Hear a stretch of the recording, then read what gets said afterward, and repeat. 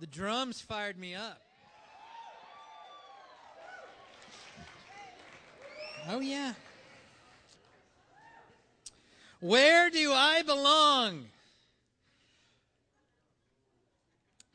You know, I don't know where you're from. Some of you I do. But the world always wants to know that answer in their life. Where do I belong? I grew up in a small town in Iowa. Of course, in Iowa, it was a big town. If you ever look at a map of Ottumwa, you know it's a big or small town by what size of dot and what point of font they use to identify you in that area. And we had 3 McDonald's in our town. It's pretty massive. 30,000 people. It's a big town. But you come out here to Los Angeles, and people ask where I'm from, and they go, "Oh, yeah, you're from a small town. So this is new for you, big city, lots of traffic." But then I go to where my wife is from, and I don't fit in there either. Now, she doesn't actually have a town. They have a sign, but it says Linden, but there's no population density where they put the sign. A lot of cows, but they don't even have 2 houses close to each other. And further evidence of this, that in Linden, Nova Scotia, I, from Ottumwa, Iowa, is known as a townie. So I'm a city slicker out there. But we're always wondering. We just got back from vacation, got to do a little skiing in Lake Tahoe, which was great. I always enjoy riding the lifts up, and you end up with complete strangers, and you ask questions. Where do you live? Where are you from? Remember one guy, "Oh, I live here in South Lake Tahoe." "So where were you born?" "Ventura." Said, "How did you end up in Tahoe?" He said, "I came up here to ski once 42 years ago and never left." Rode the ski lift with the guy who's in charge of all the safety, maintenance, and the permit of the ski lifts of a big ski resort in northwest Montana. I go, "So your job is just to inspect the ski lifts and make sure they're safe for everyone?" And he goes, "That's what I do." "So you get to ski and snowboard and inspect and get paid for it?" And he goes, "Yes, I do. It's a good job."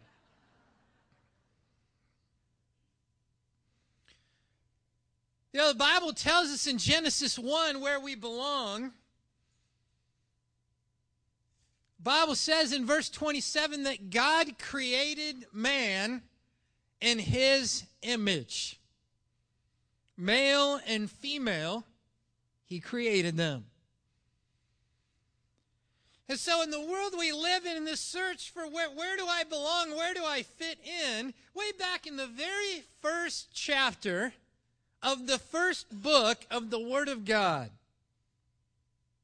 God wanted to make sure that the description of where we fit in was included, so that we would never have to spend the rest of our life wondering. God said, "You belong with me. I made you in my image. You are unique amongst all of creation. You're my people. You're my creation. You're the only thing I made in my image." And yet we constantly live life trying to fit in. And yet God defined it from creation. We fit in with God. We are like Him. We're wired to be like Him. We're the only part of creation that has a moral concept, that has a soul. We're a moral being. That's where we fit in. Jesus spent a lot of time addressing this concept. Go over to John chapter 15. You see, because the disciples were feeling pretty good about the fact that they're with Jesus, they're with the worker of miracles, they're with the King of Kings, the Lord of Lords, the one who never sins, can do anything he wants, can control the weather, can raise the dead, and yet people were mad at them. They're like, wait a second, what's going on here? I mean, I'm with the best of the best. Why don't I belong? Why are people upset at us? And in John 15, Jesus says, verse 18 and 19, if the world hates you, keep in mind that it hated me first. If you belonged to the world, it would love you as its own. As it is, you do not belong to the world, but I have chosen you out of the world. That is why the world hates you. And Jesus is talking about this sense of where I belong. Now, how many people in here ski or snowboard? Okay, then you're familiar with a green run, a blue run, a black diamond, or a double black diamond. Green is easy. Blue is in the middle, and then black is steep and dangerous. And when you're on the mountain, you get a choice of what run to take to get to the bottom. And so you get to kind of self-assess where I belong on the ski slope. And your experience for the next however many minutes depends upon the choice that you made of where you belong. Now, you ride up on the chairlift, and you get a chance to see who assessed themselves correctly. I remember, this is probably 15 years ago, skiing at Heavenly, and there's a run to get down to the California Lodge called Gun Barrel. And it's a double black diamond, and I was feeling pretty good about myself. And I said, I'm going to crank down Gun Barrel. And so I was going for it. First turn on pure ice. I had what they know in skiing and snowboarding as a yard sale. And a yard sale is when every piece of your equipment is strewn equally along the mountainside as you slide to the bottom. And I was right under the main chairlift. I mean, my hat, my gloves, my skis, my poles were, randomly located throughout the hill. Lady, kind of skied down, collected all my equipment, gave it to me. Are you okay? And I'm like, yes. And you know what I thought? I'm not doing that run anymore. And I did not even attempt to ski down Gun Barrel this trip. I was like, I remembered my experience thinking, I'm going to do Gun Barrel. Embarrassing myself. You always got to pick public points of humiliation on the ski slope. I never fall where no one's looking. It's always right there in the midst of everyone. But in life, we have a choice of who we identify with. Now, sometimes when you start talking about, do I identify with the world? We go, wait, but Jesus was a friend of tax collectors and sinners. Yes, but there was nothing friendly about the world's values, principles, thinking, goals, dreams, interests, view of sin, view of righteousness, view of salvation. There was nothing in the world that Jesus identified with. He loved the sinner. So let's not use Jesus being a friend of tax collectors as a way that we can be worldly and think, oh, I'm being like Jesus. No, you got to make a choice. And then your life is going to reap the blessings or the curses of what choice you made, just like the ski run. If you self-assess incorrectly, you're in big trouble. But see, we face that battle every day of where do I want to belong? And sometimes we feel insecure, and the world says, hey, come be a part of me. And like the disciples here in John 15, Jesus says, no, you are already defined as where you belong. You are created in the image of God. You belong with God's people. But then they're going, yeah, but then why doesn't society love me? Why am I not popular? Why are people not praising us? And Jesus says, because you have to choose where you're going to belong. I want each of us to think about this morning where we belong, where we came in this morning identifying most with. You know, if we didn't tell anybody what we thought on the inside and they just observed us living our life, listening to music, watching things on TV or the computer, they listened to the words that we said, the jokes that we made, the principles that we live by, whether or not we have integrity or don't have integrity. What our relationships were like, would they say, now there's somebody that belongs to God's people? Or would they think, no, they fit right on in with the world?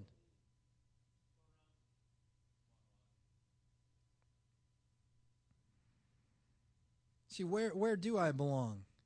God settled that way back when he created us. Go over to James chapter 3.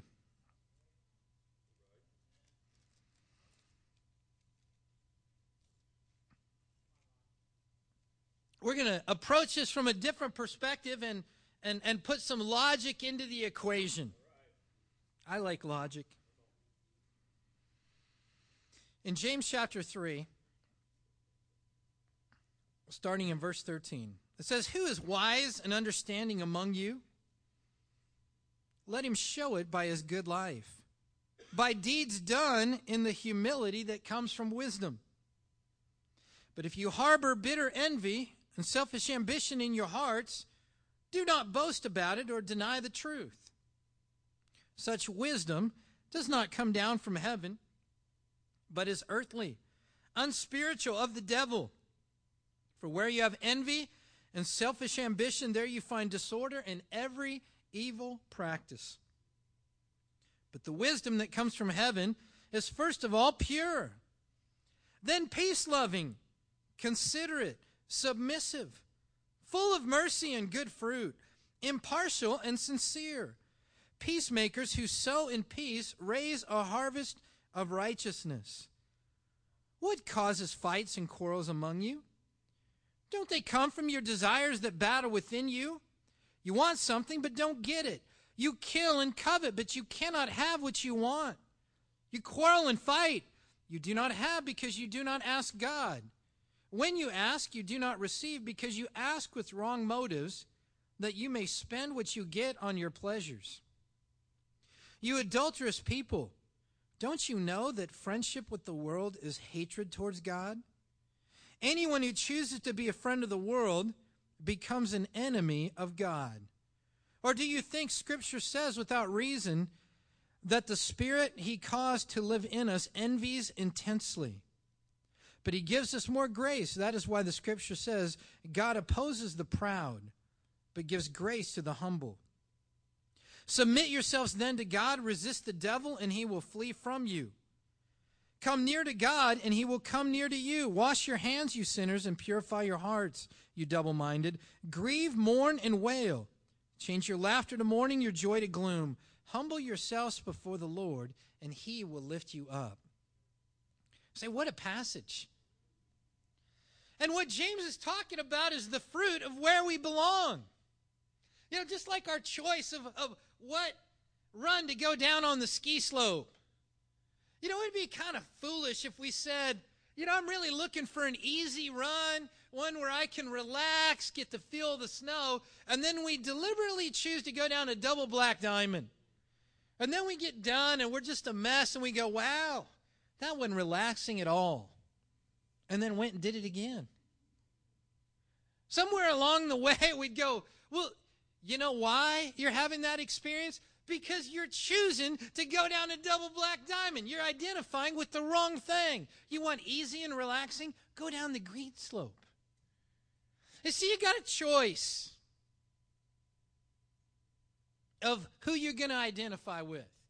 Now let's see what the world has to offer. Here's where the logic comes in. You know, you got two choices. On the one side, let's see what the world offers. Bitter envy, selfish ambition, then a little later in verse 16, disorder and every evil practice. Okay, so that is choice number one. Now let's look at choice number two. Pure, peace-loving, considerate, submissive, full of mercy, good fruit, impartial, sincere, peacemakers, harvest of righteousness. Say, well, let's see. Now, where am I going to choose? You know what's amazing? Is as clear as the choice is, there are some in this room that will leave and go, I still choose the world. And it's amazing because what the world is going to produce is already clearly listed out. And we go, yeah, but I don't want that. I want the results of choice too, but I want to be able to belong to the world. I want to do what the world does. I want to have the world's values. I want to fit into the world. I want to be comfortable in the world. I want to have its goals. But I don't want bitterness. I don't want envy. I don't want selfish ambition. I want a happy, peaceful, joyful, merciful, considerate, righteous life. Well, you're going to have to decide which slope you're going to ski down. Because the choice of where we belong was settled long ago. When God created you, He said, you're special, you're unique. I made you in my image. Now, if you're like me, there's times you think, well, God, I don't really like how you made me. I don't like this character weakness. I don't like this flaw. I wish my eyes were better. I wish I could do this. I wish I had more patience. I wish I was a better writer. I picked science because you didn't have to write. It's like there's a lot of things you go, I wish you would have made differently. And God's like, no, I'm pretty fired up about the job I did. Because I made you in my image. Say, so what choice will you make?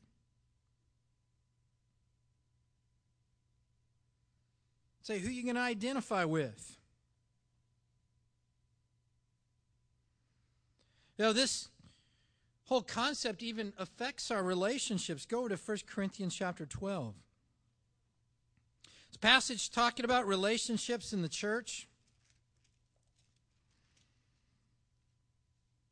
And in 1 Corinthians 12, starting in verse 12, it says, the body is a unit. Though it is made up of many parts, and though all its parts are many, they form one body. So it is with Christ, for we were all baptized by one Spirit into one body, whether Jews or Greeks, slave or free, and we were all given the one Spirit to drink. Sometimes you have people go, now, how do you, I'd like to sign up for the church. How do I become a member? How do I place membership? God's word makes it clear. You are baptized into the body of Christ. You don't sign a membership form. It doesn't get voted on. You get baptized, you get your sins forgiven, then God does the adding into His family. And that makes sense. Now in verse 14 it says, the body is not made up of one part, but of many. If the foot should say, because I'm not a hand, I do not belong to the body, it would not for that reason cease to be a part of the body. And if the ear should say, because I'm not an eye, I do not belong to the body, it would not for that reason cease to be a part of the body. If the whole body were an eye, where would the sense of hearing be? If the whole body were an ear, where would the sense of smell be?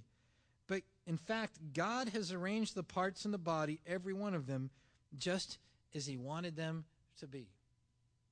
And say, so what's going on here? Well, apparently, just like you and I, there's people in the church, and sometimes our relationships get tweaked. Just like any kind of family. You know, every once in a while you got conflict. Every once in a while there's a distance, and you got to work on it to get it back where it needs to be. And so you got people here in Corinth that are going, hey, I don't like my role, so I'm not part of the body because I don't like my role. Well, that would be the same thing as in a family if the son goes, well, I don't like being the son anymore. And if you're a teen, you can probably relate to that. And maybe you told your parents things that us parents told our parents when we were their age. I can't wait to be the dad one day. Then I get to make the decisions. And I can tell you this, every parent will understand that at various points in life, there's times when you go, I don't want to be the parent anymore. I don't like the pressure. I don't like the responsibility. It would be easier to not be a parent.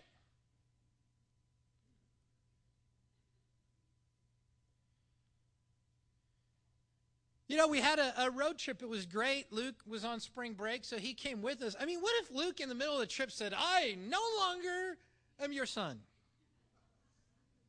Of course, when he acts up, I tell him one of two things. Either tell him you're adopted or it's the Canadian genes in you that are coming out right now.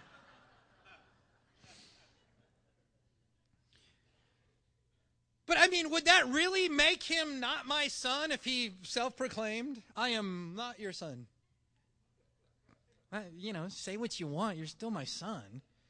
Whether you own up to it or not, I mean, you do look like me. It's like it doesn't change the fact.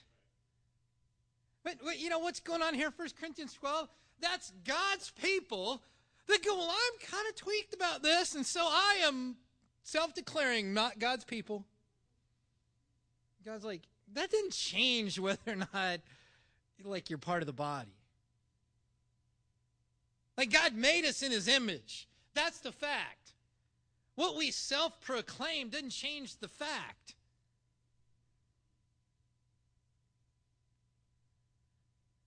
You say, well, you know what the problem with the church is?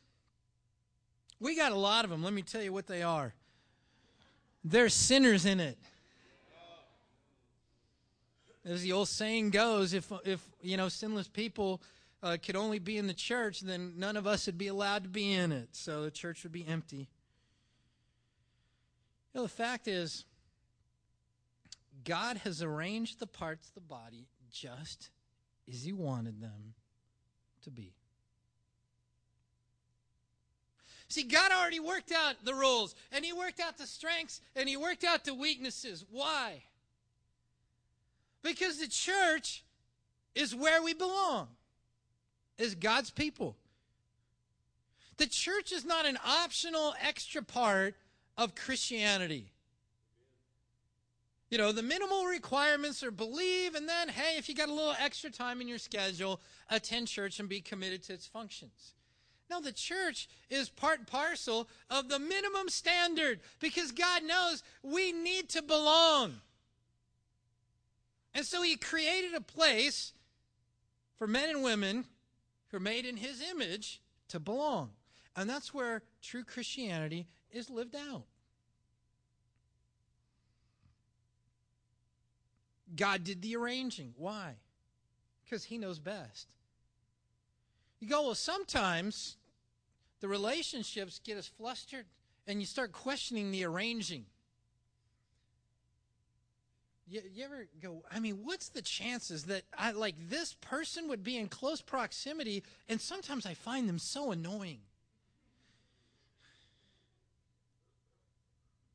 Yeah, I say God knew exactly what he was doing to produce godliness in your character. I mean, what forces godliness? Somebody that accommodates all of our quirkiness and lack of mercy? Well, you think about what's worldly thinking of who we belong with? People who are just like us. People who do everything exactly the way we want them to. They never offend us. They never sin against us. They never hurt our feelings. And if they do, I don't belong to them any longer. You say, what does that thinking produce? We don't belong to anybody. You know what worldly thinking says? You can't relate. You know, if you take that logical progression of you can't relate to me, nobody is able to relate to anybody else.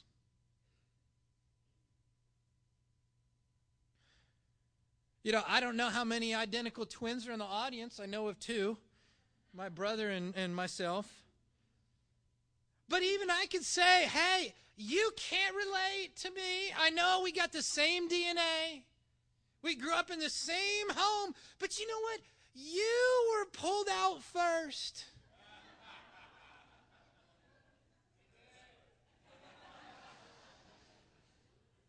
And you cannot relate to what I've been through because I was not the oldest son. You see, the world, it will constantly play this out. You can't relate. You don't know what it's like. We share the same DNA.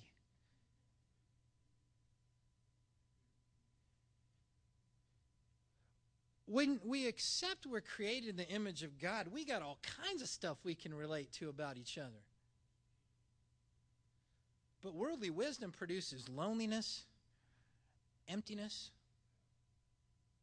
a hollow life. It's dividing, it's isolating, it's bitterness, selfish ambition, and envy. How can you have good relationships if that's what the teacher's trying to produce? So why would we choose that path?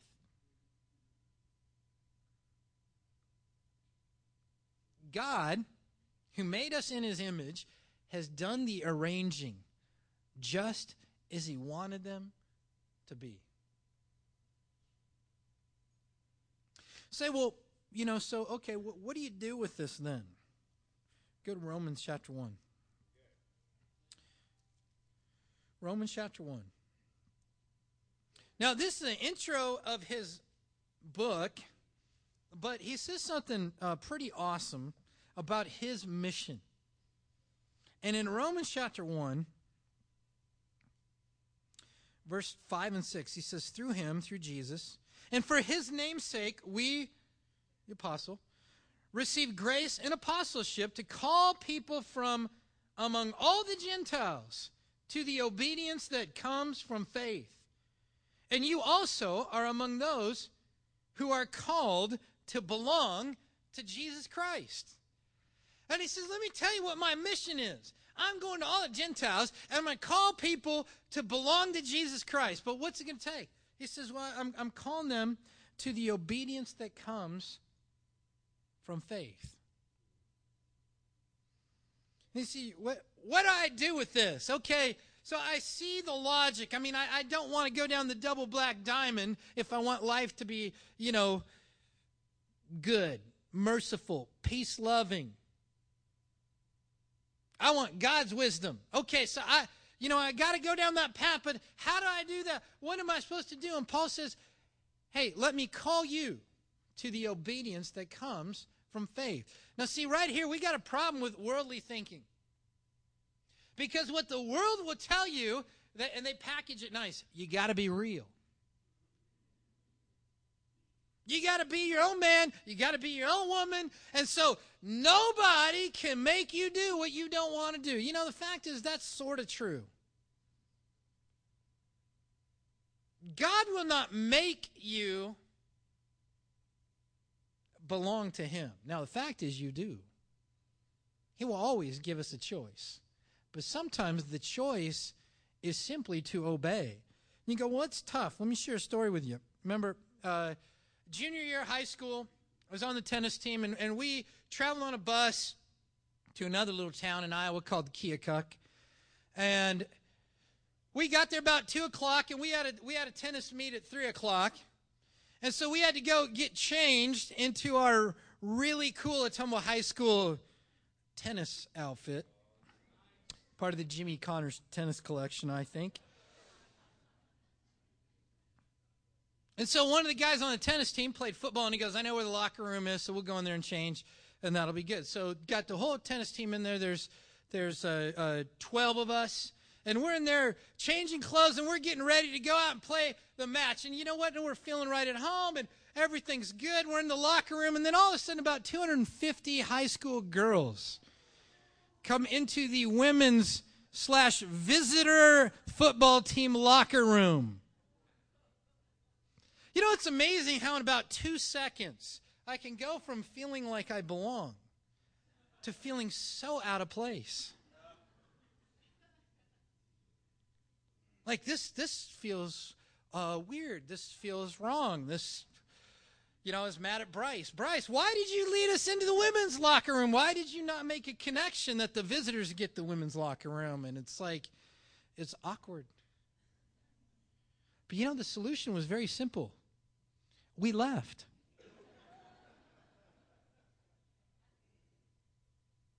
We didn't analyze why we felt awkward. We didn't analyze the parenting issues that we had grown up with that produced the situation of awkwardness. We just left. And it was amazing how freeing it was. As soon as we left the locker room with 250 high school girls in it, felt much more relaxed. Sense of belonging returned. It's kind of like the same decision we have right now.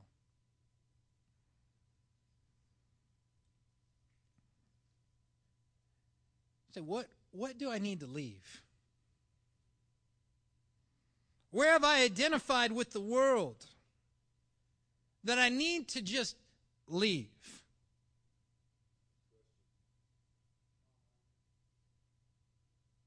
Say, what behavior have I adopted that is producing selfish ambition, bitterness, envy, disorder, and robbing me of purity, of peace, of a camaraderie, of a strength? What behavior am I engaged in that I just need to leave?